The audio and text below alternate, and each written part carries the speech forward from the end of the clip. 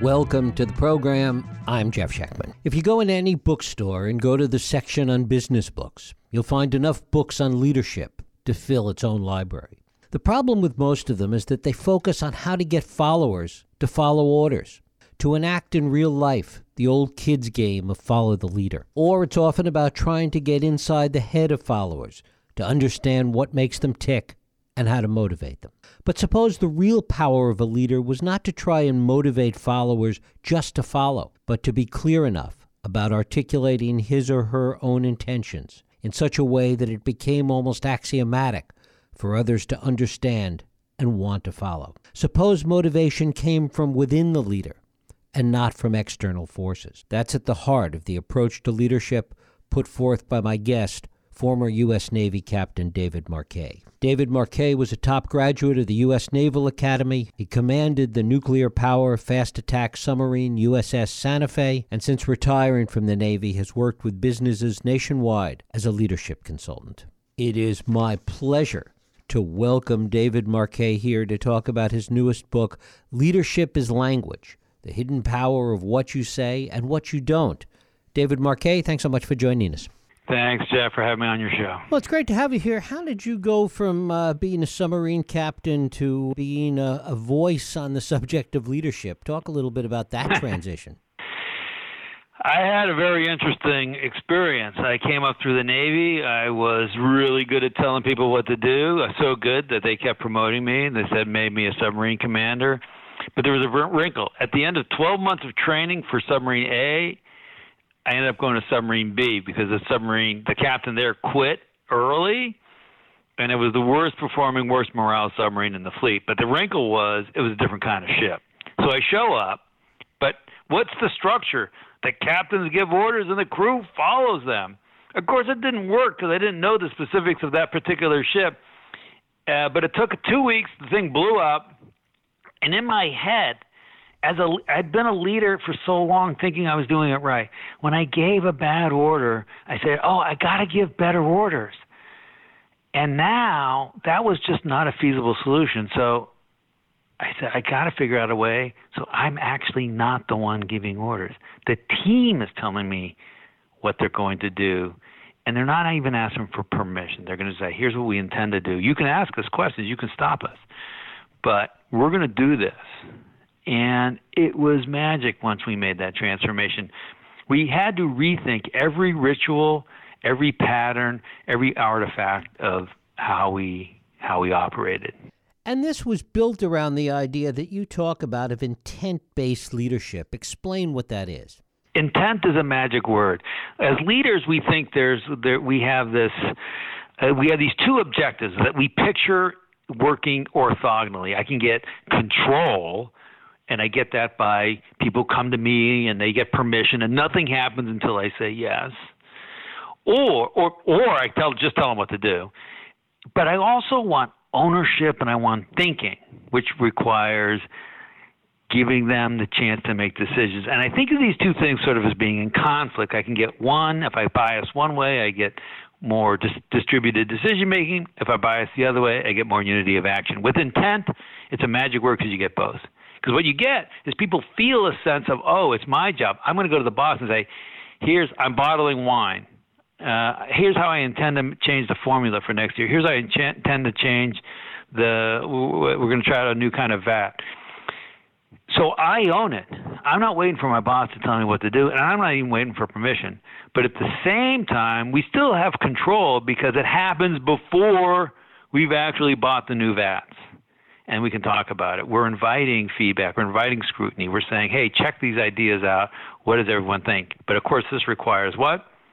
It to be safe enough in the workplace to be able to express those feelings. Talk about how it's different, for example, in a company where the leader, the CEO of the company, whatever, has been responsible or had a hand in shaping the hiring of those people that are working there versus a situation that you were in when you took command of that second submarine where you inherited the people and really didn't know the nature or the quality of the people you were getting. Well, I see leaders spending a lot of time on, quote, hiring the right people, which is important. but it's actually not the most important thing for team performance. The most important thing for team performance is how the team interacts, and we neglect that because we're programmed. We automatically respond in certain ways. We automatically run meetings, decision meetings, by discussing and then voting, not voting and then discussing. We automatically, when someone comes and gives us bad news, we automatically respond in a certain way. So what you want to do is spend time thinking about how is the team interacting? How are we talking to each other? It's as simple as that. When someone comes to me and says, hey, I don't think we should launch the product next week, this comes as unwelcome news, and your instinct is to say, really, what, why? I want you to be curious first, because that old play is being compelling and trying to get them to conform to their role in the hierarchy. Hey, what are you seeing that's causing you to say that? Now, you don't have to agree with them. You can still launch the product, but do it after you've heard what they've said. In an environment where things move faster today, or as Mark Zuckerberg once said, move fast and break things, how does that apply? We need to make it easier for people to say, pause, I'm not sure this is the right thing, but we also make it easier for them to say, go. We're going to try something. The problem we have lots of times is when we launch into a new thing, it feels like it's an initiative. We have to get behind it, and it's about getting it done. It's performing. Versus it's an experiment where we're going to learn stuff. So if you say, you know what, we are going to change the ratio of grapes in this vintage, it feels like, oh, we got to make it work. There's this real burden of that. But if we said, hey, let's run an experiment. Let's do a batch where we change the ratio from 60-40 to 70-30. And let's just see how it goes with the market. Now I've activated curiosity, seeking, learning, and it's kind of fun. And it's never a failure. Well, we didn't sell as much. Okay, well, this is what we learned. And if we do that repeatedly over time, you'll still be in business 100 years from now. It's if we make decisions thinking this is it for all time. I like to put an expiration date. All decisions should have an expiration date. In 1 year, in 1 decade, in 1 month, whatever, we're going to reevaluate this and we're going to see how it goes, because that activates the thinking and the input of the team. To what extent does it apply in businesses where there's not as much face-to-face contact among the team, where a lot of it is really spread out all over the globe, or contact is via email or various other mechanisms? How does that change things? It's even more important. Because when we have face-to-face contact, I can read your body language, and I can give you a smile and a nod. I see you're about to say something, and I can encourage and make it feel safe for you to go ahead and speak up and say, yeah, I don't think this is a good idea. Once the further removed you get from that, telephone call, email, it just gets harder and harder and harder. So you got to be really, really careful that you're not writing things in your email that are saying, this is how to do it, and this is my idea, and you're going to comply, and then why didn't you speak up? Because the way you wrote the emails made it very difficult for people to question what we were doing. Is leadership more difficult then in this day and age of email and Slack and what have you than it is, for example, where everyone is right there on a submarine, for example? There are a lot of advantages to being on a submarine. No one's getting away. No one has a second job. No one can opt out. And I call it a closely coupled system. We're all like crammed in there.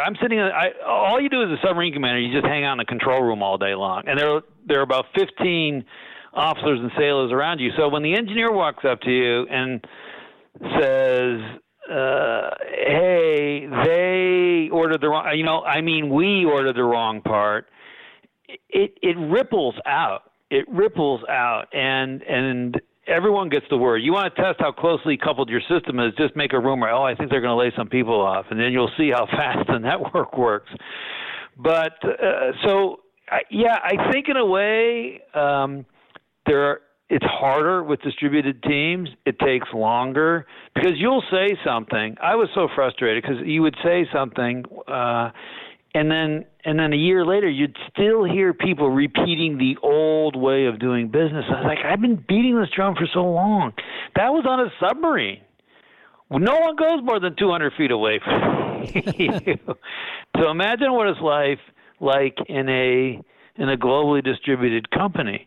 You have to repeat the message over and over and over and over and over again. And you got to paint a picture of what it looks like. When you talk about empowerment or collaboration, everyone's got polluted opinions of what that is. They're like, oh, yeah, I already do that.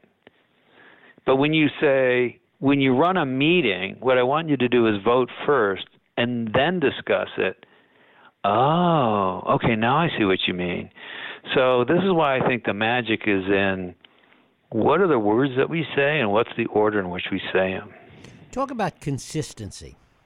I used to think it's so frustrating as a leader to say the same thing over and over again. And then one day I thought, well, what if I said something different over and over? That would be confusing. The team would be whipsawed. It's supposed to feel that way. It's supposed to feel like you're saying the same thing over and over again. You have to maintain a consistent message. I had a poster behind my door, which had me and my dog. That's why I was behind the door, because I didn't want people to see it. I don't want them to think I thought of them as dogs. But the dog is standing. Says there are 9 frames. Sit. Good dog, because the dog's sitting in the last frame. You just repeatedly and consistently repeat the message, whatever it happens to be, about collaboration, empowerment, teams, not acting like silos, whatever it is. And then when people show the behavior, you reward the good behavior. Don't pay attention to the bad behavior, because then you'll get more bad behavior. Reward the good behavior. Does it work across all types of businesses, all types of endeavors, or are there things that are perhaps particularly unique that require a different way to approach this? If there are humans in your organization, I think it's applicable. We have yet to... I'm sure there's some place where it doesn't work, but the structure is such that what you want to do is get people thinking. You want to get people thinking so then they can take ownership of their own decisions. And people, there's a sense, oh, well, that slows things down in emergencies. I'm just going to give orders. No, the reason you're giving orders is because you actually haven't prepared for the emergency. You haven't thought about it, and people don't actually know what they're doing. So therefore, you have to give orders. But in situations where you have the luxury to think about, well, what happens if this? What happens if the product fails? What happens if we get a bad batch? What happens if the inspectors come by and they find out we've got a tainted bottle of wine? What do we do? Oh, we never went through that drill. Well, then of course you're going to be relegated to having to tell people what to do. But in situations where people they understand what we're trying to do as an organization, and they technically know the product, they can say, doing this, starting this, changing this, announcing this, putting this post out on to the newswire. And you still get to question it, and you still can veto it. But you're not creating the motive force. You don't have the gas pedal. The team has the gas pedal, and you have the brake pedal.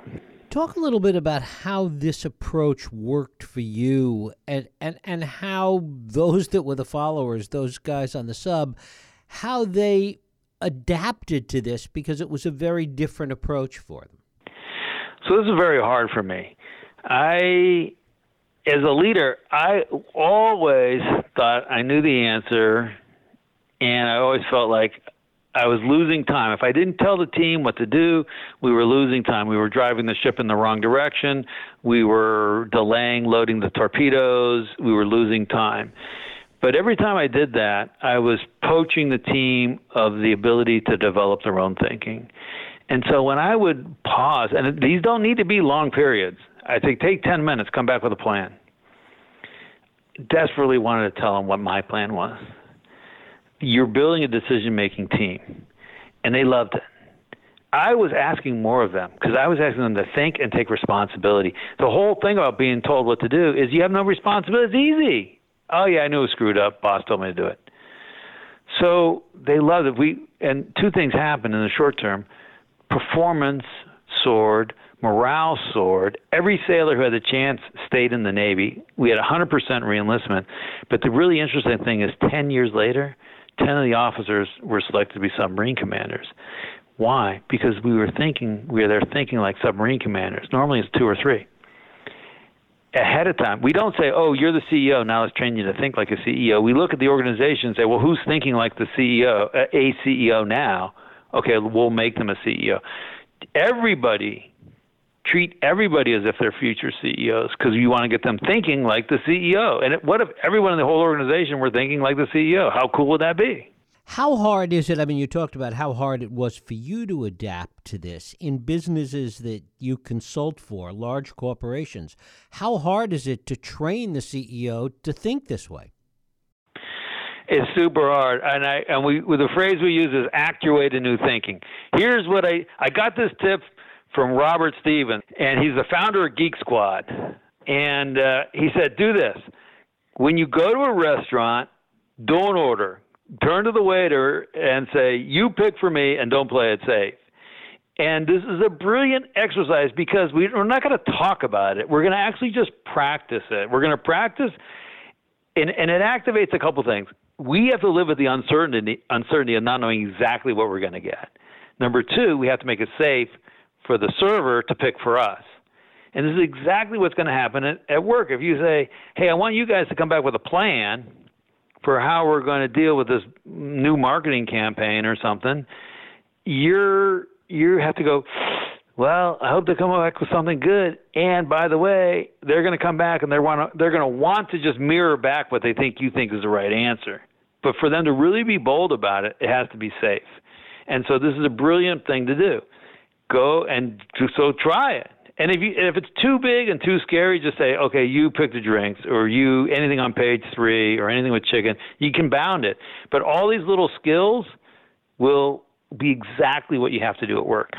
Talk about the fear that goes along with this. You know, there's an old saying, particularly in bureaucratic organizations, that you can get in a lot of trouble for not doing anything, but you can get in a lot more trouble by doing something.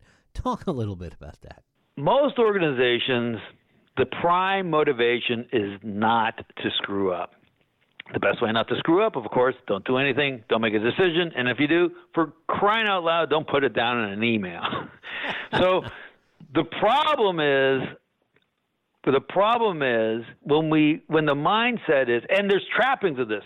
If I go to an organization, I went to a big global company headquartered in Switzerland. There's this big poster. The CEO looks like those old Uncle Sam posters, and he's kind of his fingers pointing out and says, one mistake is one mistake too many. Well, this company has been written up as being arthritic and slow moving. It's a huge global company, and being outpaced by more nimble. Of course, there's a connection. What we're told is don't make a mistake at all costs. What you want is companies that seek excellence, whatever it is, whatever excellence looks like in our domain. As a result of seeking excellence, we will reduce errors and we will reduce mistakes. But we don't strive. We don't get excited. Oh, I'm going to go to work and be less screwed up than yesterday. No one is excited for that. So all error. Think about these superhero movies. They're all flawed, but they're seeking excellence, seeking to make a better world. Of course, they have it wouldn't be fun if they weren't flawed. So that's what we want to do. We want to, and it's a tough conversation to have because then you'll get the person in the corner. But so you're saying it's okay to make mistakes? I'm like, well, no, yes, sort of depends, but the idea is our mindset is I'm driving to work. What are your people thinking about? Oh, God, I hope I don't make a mistake and get yelled at today. Or today's going to be awesome. We're going to make the best. I keep getting stuck on wine. Yeah, I know. We're going to make the best wine ever. How does it apply to really creative businesses? So we see two problems. There's some businesses, industrial or manufacturing, they're just stuck in the doing. And they're doing without enough pausing for reflection and getting the people who are doing the work involved in making decisions about the work. But we also see businesses that are stuck in like analysis paralysis is how you would label it. They're just thinking. They're not doing anything. So they're not learning. So what we need is to both learn. To get the learning cycle, we have to have an idea, and then we have to actually try it. So, we're going to have an advertising campaign. We have three. We have an idea. No, let's just have the one idea. Well, how about this? Let's have three ideas and run three different dummy websites and see kind of how it goes, and then we'll tweak it from there. But it's always the interaction. If you didn't actually do it, you don't learn. So it's the interaction between thinking and then doing, and then go back and reflecting. Hey, how'd it go? That's the learning cycle, and that's what we need more of. And what are you finding in terms of this approach and more modern ways to look at leadership being taught in places like business schools today? Yeah, I think a lot of the paradigm is still leadership is about making decisions and telling people what to do. And I just say that based on kind of the curriculum and the books that are out there, as opposed to leadership means creating a decision-making factory where the team doesn't need to be told what to do, and we let the doers be the deciders. I don't think it's evil. I just think we're just locked into this industrial age playbook so rigidly we don't even realize that's a playbook that we can control. This idea that, well, of course one group of people tells the other group of people what to do. Of course. Well, really? Does it have to be like that? Is that a decision we're making? No, it's just I'm just an auto. I'm just repeating what my parents did and what their parents did. And oops, now I'm back to the 1700s. Come back to that idea, because I think it's an important one, and you talk about it in Leadership as Language, that it is a kind of industrial age notion that we've been working with that doesn't apply to the world today necessarily. All day long. I mean, it's fun to hear words like a software company talk about having an all-hands meeting, which is an old Navy term, or like clockwork. Like, why are we paying some group half of the company salaried and half of them hourly? This is old industrial age stuff, and it comes from this old playbook and this old idea that one group made decisions, the other group executed the decisions that the other group made. And even when we say, no, we want empowerment, whatever you label it, the words we use, the way we run the meeting still takes us back to this industrial age. Now, the key was in the industrial age, variability was an enemy. If you're bottling wine, you want the formula in every bottle to be the same. So the organizations got really good at reducing variability. So when someone comes up to you and says, well, I think we might need to put a pause on this product launch, are you sure? You ask a binary question. That reduces the responses to two, yes or no. And actually, it's an impossible question. So one of our things is to ask, how sure are you? Start the question with how safe is it? How likely will it be? How confident are you? Because this invites a nuanced response. Oh, but that's complex. That's complexity. That's cognitively burdensome. I have to think about it. Yeah, that's the problem. Our brains are trying to shortcut and rush to simplicity before it's appropriate. So you got to wade into the uncertainty, complexity, and ambiguity. Understand that before you make the decision. But of course, we shouldn't be surprised that this old model is still hanging around, given that it's part of our education model still today. I'm so glad you said that. Yes. So the education system was designed to support that. So conformity, compliance, it's the right answer. Like at school, you don't say, you know what, here in math class, you know what, I'm going to try this answer, and if it doesn't work in a week, I'm going to try a different answer. Like this idea of testing and experimenting and improving over time. Like, no, what's the right answer? And so I think a lot of these things are going to change. Another thing about the education system is it's designed so that we're going to spend the front part of our lives learning, and then the back part of the 20 years learning, 60 years doing. But now it's maybe 20 years learning, 5 years doing, 6 months learning, another 5 years, because we need to learn throughout life. But it's not really, it's awkwardly set up to achieve that.